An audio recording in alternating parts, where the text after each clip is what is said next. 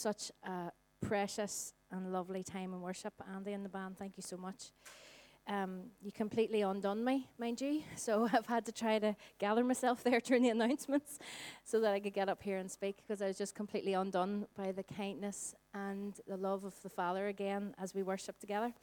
This morning, as part of our Anchor series, I want to look at how the Holy Spirit transforms us. So we've been talking about the Holy Spirit for the past couple of weeks.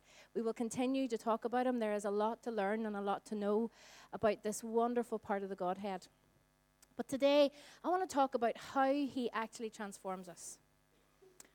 I'm sure you all know that we can't transform ourselves. Anyone tried? Yeah, we've all tried, haven't we? We try to transform ourselves in lots and different kind of ways. But to become like Jesus, right? We can try really hard to be good, right? We can try really, really hard to be good. But at best, this is just behavior modification for the moral part of our lives. Or in Northern Ireland, like we call it, we could be good living, right? But our aim here at Vineyard Church in Gannon, we want to learn as a family, as a church, as part of the body of Christ, we want to learn how to be with Jesus, become like Jesus, and do the things he did. And I think it's so easy. And it's a wee bit convenient even to slip over from being with Jesus, our practices and our disciplines of prayer, scripture, silence, fasting, etc. We can skip over them straight into let's do the Jesus stuff. Let's get praying for the sick and do all that. Or sometimes we're guilty of just, do you know what? That's what I want to do. I just want to pray for the sick. I want to see miracles. Let's just get to that part of the being an apprentice of Jesus. Let's just get to the bit where we actually get to do the stuff. But we can't skip the transformation piece. We can't skip this bit of becoming like Jesus. It is absolutely essential. Is it an essential part of being a Christian, being a follower of Jesus? We want to become like him. Now, before I skip on, let me say this. Being with, becoming like, and doing the things of Jesus is not a nice, neat, linear journey. Now, I love linear journeys. Right? You will know this when you hear me speak. A plus B equals C. All right? That's how my brain works. My husband is not gifted in that way. He takes us on a wonderful journey all over the place, and I love it. I love that as well. But for me, I'm more a linear person. So this is not my drawing, by the way. I don't know who drew it at OFC, but it's lovely. Lovely wee reindeer. But I think sometimes, oh, there we go, OFC still on this flip chart. Wonderful. Sometimes we can see it a bit like this. Can everyone see? Right? We think that we start with, okay, if we learn how to be with Jesus, then it's like we progress on to, we become more like him, and then we progress on to doing the things Jesus did. And we can imagine that this journey of apprenticeship with Jesus, discipleship with Jesus, can look a bit like this, right? When in actual fact, confession, I didn't know how to do this on a slide, okay? That's why, totally reason why it's on paper. I thought, I had no idea how to make this flowcharty thing work on a slide. So I thought, good old-fashioned paper and pens we'll have to do today. It's a wee bit more like this. Being with Jesus, becoming like Jesus, doing the stuff, it's all kind of more, we can start here and we can move to there. We can start here and we can move to there. In fact, sometimes it can feel like we're doing all three simultaneously all at the one time. And maybe, in fact, that is actually what being an apprentice of Jesus is. It's learning to get into a rhythm where we are being with him, where we are being transformed by the Holy Spirit, but also then we're doing the things he did. So it's more like my lovely flow chart. Who loves flow charts? I love flow charts. Yeah, I'm a bit of a diagram nerd. I'm going to leave that with you. So it's not a linear journey, okay? That's what I want us to see first of all this morning. You see, sometimes we are taught by Jesus in the moments of simply being with him. Sometimes we are taught by Jesus in the scary moments of doing the stuff. Although some people don't seem to find it scary, like Cheryl Roberts, it just seems to be like breathing for her, and I don't know, she scares me when I go with her because she just takes it all so much in her stride.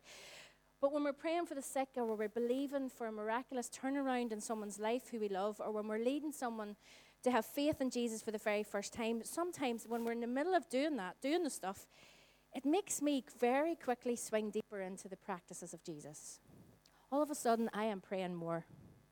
And I am wanting to find out what Scripture says. And I'm wanting to make sure I have the answers for people when they ask me about, well, what does it actually mean to be saved? Do you know what I mean? So it all kind of works and flows really well together. This is the life of an apprentice of Jesus. Becoming like him, being transformed into the likeness of Jesus, can feel, though, mysterious and elusive. If it's not behavior modification, that is being transformed from the outside in, then how does the inside out change take place? It has to be more than self-discipline and willpower, isn't it? It's more than that. If it was just self-discipline and willpower, then we all would already be like Jesus. Well, not me, because my willpower's not great, but maybe the rest of you would be. See, the transformation that we all desire, and it is a fundamental part of our salvation, is only possible. To be transformed, to be like Jesus, is only possible in and through the Holy Spirit. It is not possible on our own. Only the Spirit of God himself can transform us.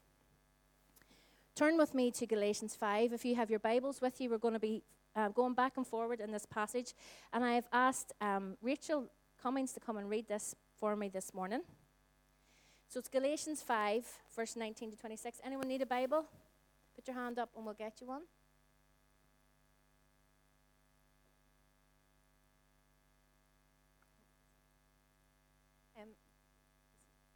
The acts of the flesh are obvious: sexual immorality, impurity and debauchery, idolatry and witchcraft, hatred, discord, jealousy, fits of rage, selfish ambition, dissensions, factions and envy, drunkenness, orgies and the like.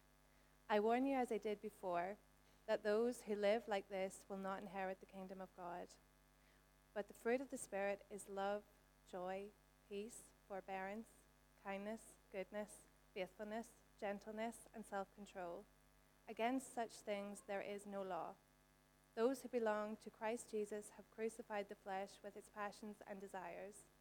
Since we live by the Spirit, let us keep in step with the Spirit. Let us not become conceited, provoking, and envying each other.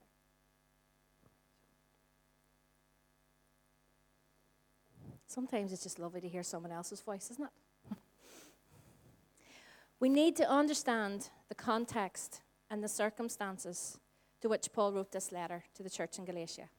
Or else, at first glance, these verses are just a list of worldly vices versus godly virtues. One that we should try to avoid, and the other that are really hard to do, right? But this letter is written in 40 to 50 AD, so it's about 10 to 20 years after Jesus' resurrection. The church is very new, and it's kind of still hashing out what it means to be a Christian and follow Jesus. Some would say the church 2,000 years later are still trying to do that. We're still trying to hash out what it means to be a Christian and follow Jesus. But it's really brand new in its infancy. The church is brand new. And the Spirit of God is at work. People are becoming Christians. They're being healed. Miracles are occurring. But at the same time, there's this thing going on in Jerusalem. The Roman Empire is still occupying Jerusalem and increasing the pressure and laws on the people. They're thinking, if we can squeeze this thinking out of the people, if we can squeeze this faith in this God that they have that seems to be driving their lives and driving their decisions, if we can just squeeze that out of them, then we'll be able to control them more. But instead, it's having the adverse effect that national pride is rising, and people are becoming more Jewish in their thinking, and instead they're planning to overthrow the Romans. In fact, at that time, there's a group called the Judaizers that began to rise up. And the Judaizers, they were Pharisees who had become Christians. Now, we know when we read the stories of the Pharisees that in Jesus' time, like that's a work of the Spirit of God, isn't it? Right there in itself. So these Pharisees who had hounded Jesus, who had actually crucified him on a cross, they were becoming believers. They were finding Jesus. They were being reborn again by the Spirit of God. But with this, that they had this influence. So they said, so what they were saying, these Judaizers, their stance was that you needed to become a Jew before you could become a Christian. So for all these Gentiles then that were also finding faith in Jesus, they were saying, oh, hold on a minute. You can't just come to Jesus like that. You have to become a Jew first of all, and then you can become a Christian. So this is where this conversation is coming into. Paul is writing this book to remind them what is true about them and this church in the middle of this rise in nationalism and also in this rise of Pharisees coming to be Christians. Galatians 5:2-4 says this, "Mark my words, I, Paul, tell you that if you let yourselves be circumcised, Christ will be of no value to you at all." He's speaking to the Gentiles. He says, if you trust in the law to get into the body of Christ, you don't need Christ. He's saying the whole reason that Jesus came is he came to fulfill the law. So why would you need to go backwards? Why would you need to go back and follow the law again like these Judaizers are telling you? Because otherwise you're nullifying what Jesus did. And in verse 3, "Again I declare to every man who lets himself be circumcised that he is required to obey the whole law. You who are trying to be justified by the law have been alienated from Christ. You have fallen away from grace." And here Paul is saying, if you're still dependent on the law of Moses, then you're totally missing out on this gift of grace available to you through Jesus Christ. And it's into this moment and to these people that Paul speaks, to the Gentiles in the church. And he says in verse 13, "You," still in chapter 5 of Galatians, "you, my brothers and sisters, were called to be free. But do not use your freedom to indulge the flesh. Rather serve one another humbly in love." On one side, we had the Judaizers and the really strict Jewish people who become Christians, who were still clinging to the law and to the rules and the regulations. And on the other side, we had the Gentiles who were fully embracing the grace that they had discovered in Jesus, but they were doing it to indulge their own flesh. And Paul is reminding them, you know what? You're not free to live however you like. There is a level of godliness that Christ is requiring of you. Just because you're not subject to the law doesn't mean you can live however you like. So it's into this tension between the law keepers and the do whatever they like people over here, that Paul delivers this beautiful thought about the fruit of the Spirit. And what does it mean to really follow Jesus and become like him? Well, let's translate it for a moment into our everyday. On one side, and this is going to be a stretch for us in Northern Ireland, but you have people who are pretty legalistic. We would never be accused of being legalistic in Northern Ireland. You need to do certain things. You do not do these other things, and you'll be a Christian. And then on the other side, you have people who live loosely. They maybe sleep around, drink too much, and they watch things that they really shouldn't. And they're over on the other side. And we have on one side the legalists and the other the loose living. Both saved by grace. Both born again by the Spirit of God, but living two very different lives. Now, legalists, they'll demand things and have expectations that Jesus would never have on you. I don't want to say that. There's some of you this morning that are living under the expectations of the legalism that you grew up in. That you grew up under this legalism that said you must do this equals being a Christian. But those expectations are expectations that Jesus would never have of you. Things like you need to go to Bible study 3 times a week. If the church is open, you have to be there. You need to be at meetings. You need to reject culture. You have to live in a Christian-only bubble. Obey all the rules. Be really well behaved and make sure that people know how really well behaved you are. That's what it is to be a Christian. And then on the other side of Christianity, there's this group of people who have swung to the complete other side of the pendulum, who have embraced grace to beyond grace extreme. And they spend way more money on themselves than they should. They drink way more than they should. They spend a whole bunch of time watching things on TV and on the internet that they really, really shouldn't be watching, that's anything but righteous. And they feel that grace has given them the permission to just live however they want. Paul is writing to a church like that. And in our Northern Ireland church context, it sounds very familiar, doesn't it? Paul has something to say then, not just to the church in Galatia, but to us this morning. And it starts with, we need to check our hearts. In many ways, the world that we live in has given us this license to sin. It's like all around us, we've been given this permission and this license to sin. And Paul would say that as a follower of Christ, there is a new way to live. There is a new way for us to live. There is a new culture, and it's the culture of the kingdom of God. This morning, I want us to talk about 3 paths I want us to walk on this morning. First one is, what is the fruit? Paul gives us an earthly and practical analogy. Our spiritual lives are like plants. When they are rooted in the Holy Spirit, they will thrive and bear the fruit of the Spirit. Now, what are the characteristics of the fruit? They should be up here behind me. A list of the fruit of the Spirit. And I'm going to run through them quickly, because we all know what they are, don't we? We recognize these things when we see them in people. So the fruit of the Spirit is love. The entire law is summed up as this: love your neighbor as yourself. Paul puts love at the top of the virtue list. But let's contrast this to the top of the vice list. The very first thing that Paul tells us that we should avoid on the top of the vice list is sexual immorality. The Spirit moves us from lust to love. It's one of the first things he does. And what's the difference? What does lust say? Lust says, I will consume you so that I can take your loveliness. That's what lust does. But love is, I will serve you to increase your loveliness. Love, at its very core, is a selfless increasing of the loveliness of another person. You see, I'm going off my notes here, but God doesn't tell us not to lust because he wants to take away our fun. I think I grew up thinking that a little bit as a young Christian girl. Actually, God has a way better way for us to live. Lust isn't even just a poor imitation. It is the complete opposite of what love is. Lust is selfish. It is all about me.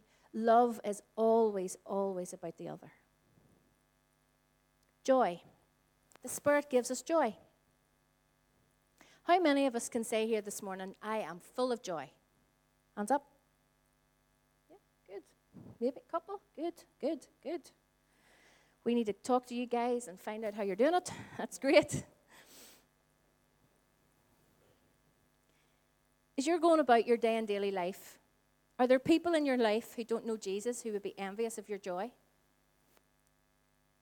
You see, joy is having the assurance that God is at work, even in the mess, that God is overcoming evil through his redemption, and because of that, there's a song of worship in our heart, even when the worst is coming our way. That's what true joy is. Now, I've had moments and glimpses of that in my life, but I would love to live in that place all the time. Peace. Well, peace is more than the absence of war and contention.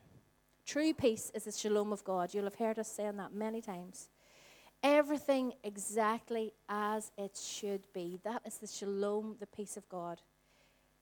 Everything as it should have been before sin entered the world and caused destruction and death. That's what we're going back to. That's what we're moving towards. Every day we're taking a step further and closer to the perfect shalom of God when all will be as it should be. But this peace of God is when life suddenly takes a turn towards disaster and pain. How many times do we describe it? The presence of God is this deep peace that comes over us or rises up in us time and time again. I have sat with people in tremendous pain and anguish. And overwhelmingly, so often they'll keep telling me, there's just this peace I don't understand. There's just this peace that I just don't know where it's coming from. I can't comprehend it. It doesn't make sense to me right now. It doesn't make sense that I should feel this peace in my heart and my soul right now in the middle of this circumstance. But that's what I feel. And so often that is what the Holy Spirit feels like, isn't it? That is what he feels like as we sense this deep peace that seems to be on us, but at the same time bubbling up within us. Patience. Oh, don't we love that one? Our Caleb asked me last weekend, was it hard work being a parent? Genuinely serious. I love his 21-year-oldness. I was like, yes, son, it was very hard. 3 children under 3 is a definite recipe for very hard, but also the most honestly, genuinely wonderful thing in the world. But there was many's a time when I prayed earnestly for the patience of the Holy Spirit to be in my life as I parented my 3 wonderful boys. And we can understand that outward patience, can't we? The outward working of it. We need patience to live and work and love other people, don't we? We cannot, most people I know can't just live on their own by themselves. We have to interact. In fact, we were created to interact and have. God has placed us in families. He's placed us in churches. He's put us in workplaces. If you think about all the different groups of people in your life that you have, and God puts us there and places us there, and we need patience for one another, don't we? That's the obvious one. But what about the internal patience? How do I patiently wait for the things that God has promised me on the inside? How do I patiently trust that God is for me and I can depend on Him when I'm racked with anxiety about my future? What about that patience? Kindness. Well, kindness is the way in which we live. Being considerate, being helpful, that is the spirit of kindness. I think kindness is a superpower in the world of me first, I need, I want, now living. Kindness is a superpower. Have you ever been just completely knocked off your feet by someone's kindness? I have. Usually in the moments that you're least expecting it. It can be something as simple as somebody looking you in the eye when they're serving you a cup of coffee and saying, "How are you today?" Genuinely asking you that question. It can be the kindness of somebody showing up at your house with a dinner and you're thinking, how did they know we were going to eat crisps for tea tonight? You know, it's just kindness is completely overwhelming in all the right ways. See, kindness not only sees the other person in front of them, but puts them first. Goodness. We all recognize goodness. Movies are made all about the goodies and the baddies, aren't they? Almost every movie has a goodie and a baddie. We recognize goodness when we see it. And I think goodness almost looks like the Spirit makes us a self-forgetful person. He makes you good. Faithfulness. Are you dependable? Do you show up when you've said you're going to go to something, even when something more fun turns up? Do you follow through on your word? See, to follow Jesus looks like this. To follow through in your word and be faithful. And this takes the work of the Holy Spirit in our lives. Especially in a culture that says, oh, don't commit to anything. So that's where our culture has gone. We know that we want people that are faithful in our life and people who will follow through. So instead of actually doing the following through, what our culture has now done is like, don't commit. Just don't commit. That's how you avoid being unfaithful. Don't commit to something. Because then if you don't commit, you can't let someone down. That is totally not the way of the kingdom. God wants us to be faithfully committed to Him and to each other. Often what He does with me is He highlights idols in my life. In the list of vices, it talks about idolatry. See, I can so easily give my attention and my heart to other things. Comfort, success, recognition. And I realize that I need the Holy Spirit to keep me faithful to Yahweh. I need the Holy Spirit to keep me faithful to God. Gentleness or meekness. It's definitely not a value in our culture. Our culture says, I'm going to get my way no matter what. I don't care who I have to push out of the way, step over the top of. And being gentle is often seen as a weakness. But we are called to live cruciform lives. And what I mean by that is we are called to live lives that reflect Jesus on the cross. Jesus became gentle and meek and died for others in order to have His way. It was His gentleness that led Him to the cross. It was His submission that led Him to the cross. How completely contradictory did it look to everyone around Him who were waiting for this Messiah who was going to come riding in and rescue them from the Romans and oppression. Instead, Jesus takes on gentleness to bring true freedom and revolution.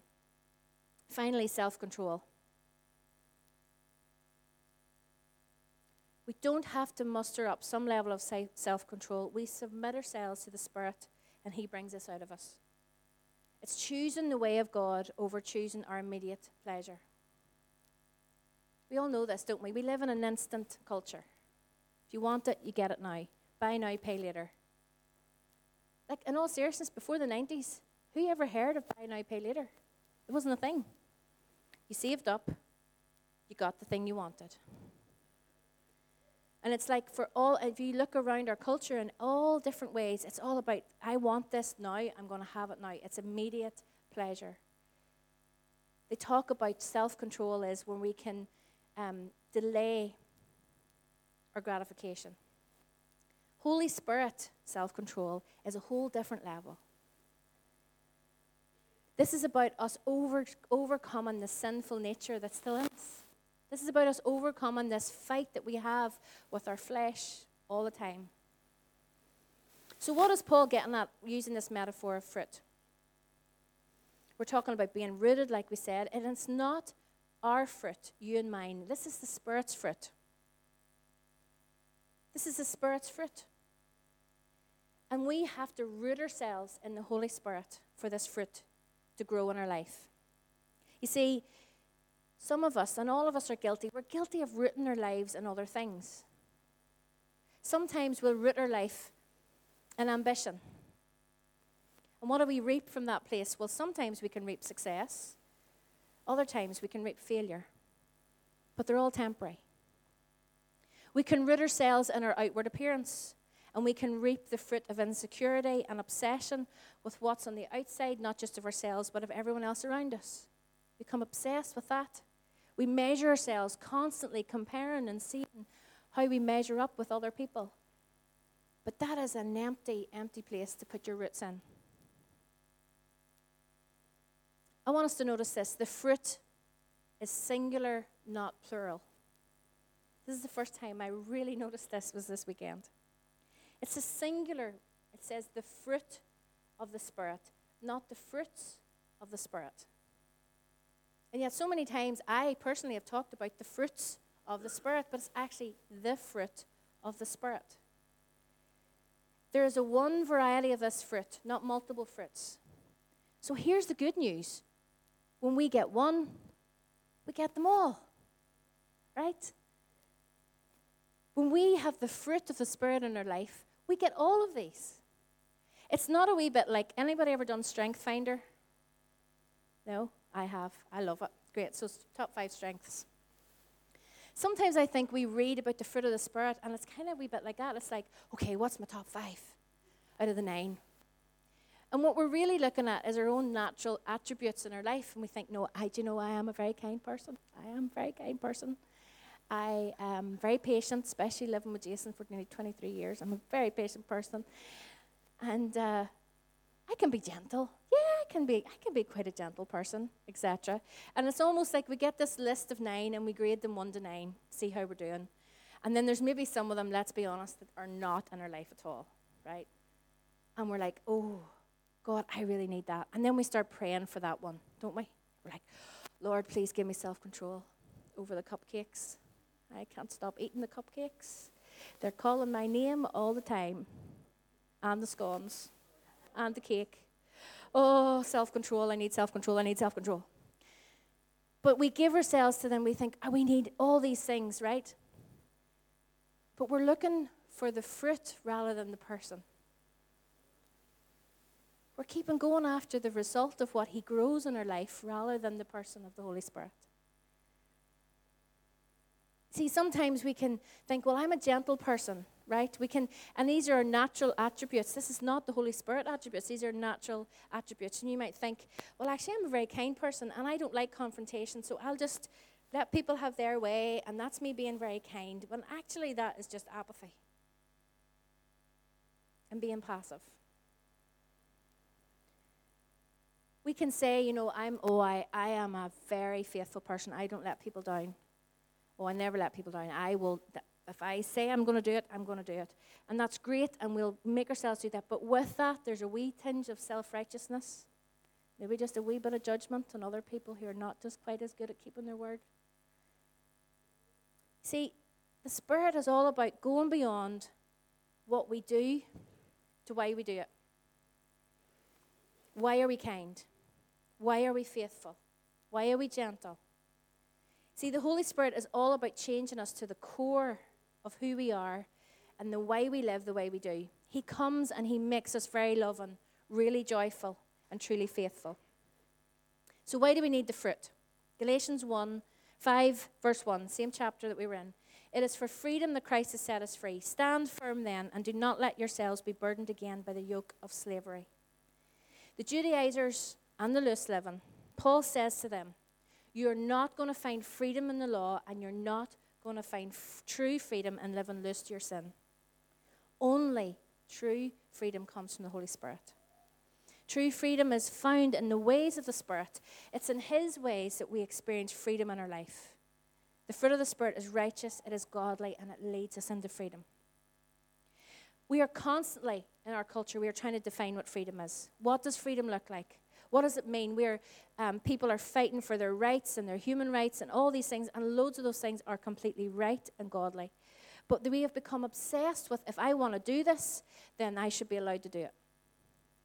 If I desire it, then this is who I am, and I should be allowed to be who I am. That's what culture tells us. You are what you desire. But Scripture doesn't define us in that way. Jesus hasn't come to enhance our lives as an add-on. Jesus has come to give us an entirely new life altogether and to reframe for us what freedom truly is. Jesus tells us that freedom is being who you were made to be and not living in the sinful mess that we've always been in. It's a huge shift.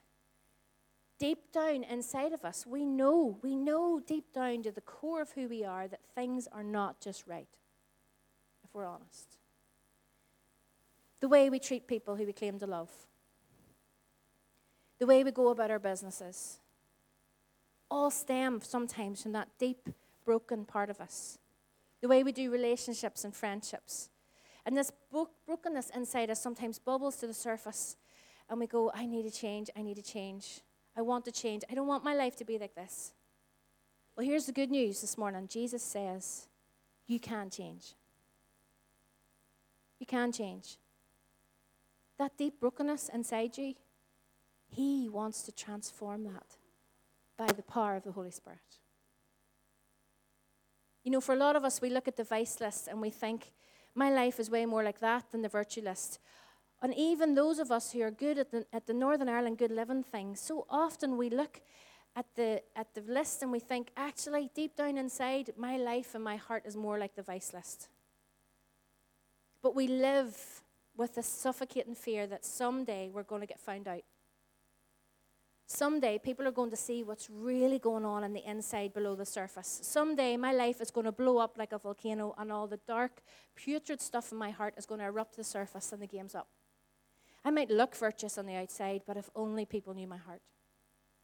It's killing us. Christ has come to make us alive right now. Right now, he has come to breathe new life into us. There's a correlation. When God created Adam, what did he do? He breathed. He breathed on him. He breathed life into him. When we want to become alive again, when we want to get rid of that dead putridness in the inside of us, what do? We invite the Holy Spirit to breathe on us again. Come, breathe on us again. It's the Holy Spirit of God that we need in our lives. He walks us into freedom, and we need him to breathe his life into us. How do we get this fruit? This is more than just a list of character traits. There's more merit. I think there's more in it that we should just desire these things, right? It's good to have them. It's good to desire. It's good to desire gentleness, kindness, love, and all the things. It's really good to desire them. But in another sense, these are not commands. These are the fruit. These are the result of us being filled with the Spirit. So how do we make sure, how do we cultivate these fruits, these fruit, correct myself, this fruit in our life. 1 Thessalonians 5:19 says this, do not quench the Spirit. There are things that you can do to quench the Spirit, and most of them are actually found in the vice list, if we look at that list of things that we shouldn't do. If you want to quench the Spirit in your life, then you go after just living your life however you want to. But quenching the Spirit can also be where we hold Him at arm's length. Quenching the Spirit is where we'll say, okay, this far and no more. You can come here, Holy Spirit, but I am not going to let you in any closer than that. Or I'm going to follow you 80% of the way, but there's still that wee 20% where I like to have my own way in my life. God all along has called us to be people of the Spirit. Joel 2:28 and 29 says this, and afterwards I will pour out my Spirit on all people. Your sons and daughters will prophesy, your old men will dream dreams, and your young men will see visions. Even on my servants, both men and women, I will pour out my Spirit in those days. Do you know how many people longed for those days that Joel talked about? Hundreds of years of people longing and waiting for the Spirit of God to come. Hundreds and hundreds of years of God's people longing. Since the Garden of Eden, humanity has groaned and waited for these days when the Spirit will be poured out. And we are living in those days. We are living in those days. Do you know what it's a bit like? I'm going to India next week. Not this week, but the following week. And so it's funny, before I go back, it's like I get all these flashback pictures of what it's like. And when I'm in India, the rest of my life, I never think about this. But when I'm in India, I am all of a sudden really consciously aware of how much of a luxury it is that you can turn on a tap and drink water. When I'm at home, honestly, rarely think about it. Sometimes I do, and I'm like, thank God for the water, and I think about my friends in India who don't have running water, right? But on the whole, I just take it for granted. Turn on the tap, clean my teeth, turn on the tap, peel the potatoes, do whatever, just go on about my everyday normal life, flush the toilet, have a bath, have a shower, do whatever we do, turn on the washing machine, dishwasher, all those things that need water. And I never think about it. This is what it's like sometimes with the Holy Spirit. We live in the days where He is here and available and wanting to be poured out in us. And it's like turning on the water tap. We're just so used to it. We've just taken Him so for granted that it no longer feels the way it should do. If we could go back to the time where people for hundreds of years, they longed and they waited for the presence of God to come. And not just come, but that He would come and dwell in you. That He would be poured out on us. And we've taken Him for granted. In fact, worse than that, we think it's a choice. We think it's a choice. As Christians, what we have to give to a broken world, we have the gift of the Holy Spirit. Oh my goodness, what a gift He is. No other religion has the Holy Spirit. No other religion even has a teaching that a God would reside in the people. We have God, Yahweh's Spirit, coursing through our veins.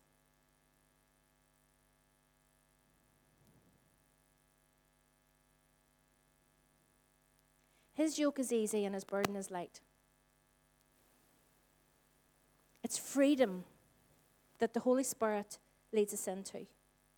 Drop the legalism. Drop the loose living. His yoke is the Spirit of God, changing us from the inside out. It's Holy Spirit beating in our hearts. It's Him coursing through our veins, whispering, give yourself away. Give yourself away. Don't live in apathy. His yoke, that's my Spirit. We are to take up His yoke, the Holy Spirit, and we will begin to see the fruit appear in our lives. Others around us will begin to notice Him. People are already seeing the fruit of the Spirit in your life. Do you know that? They already see and sense Him. There's people that you work with, there's people in your family, and they have said it something like this, I don't understand how you can be so calm right now. I don't understand how you can keep going with all that you have on your plate. I don't understand how you're so patient.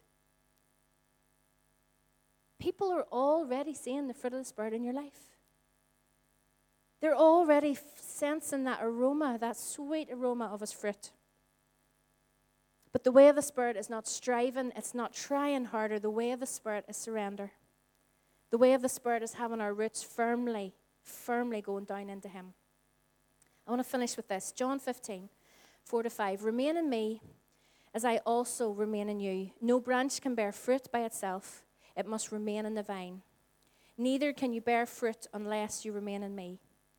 I am the vine, you are the branches. If you remain in me and I in you, you will bear much fruit. Apart from me, you can do nothing. The way of Jesus is the way of the Spirit. He promised us the Holy Spirit. We remain in the vine through our rootedness and attachment to the Holy Spirit, and that's how we produce the fruit of the Spirit. Would you stand with me?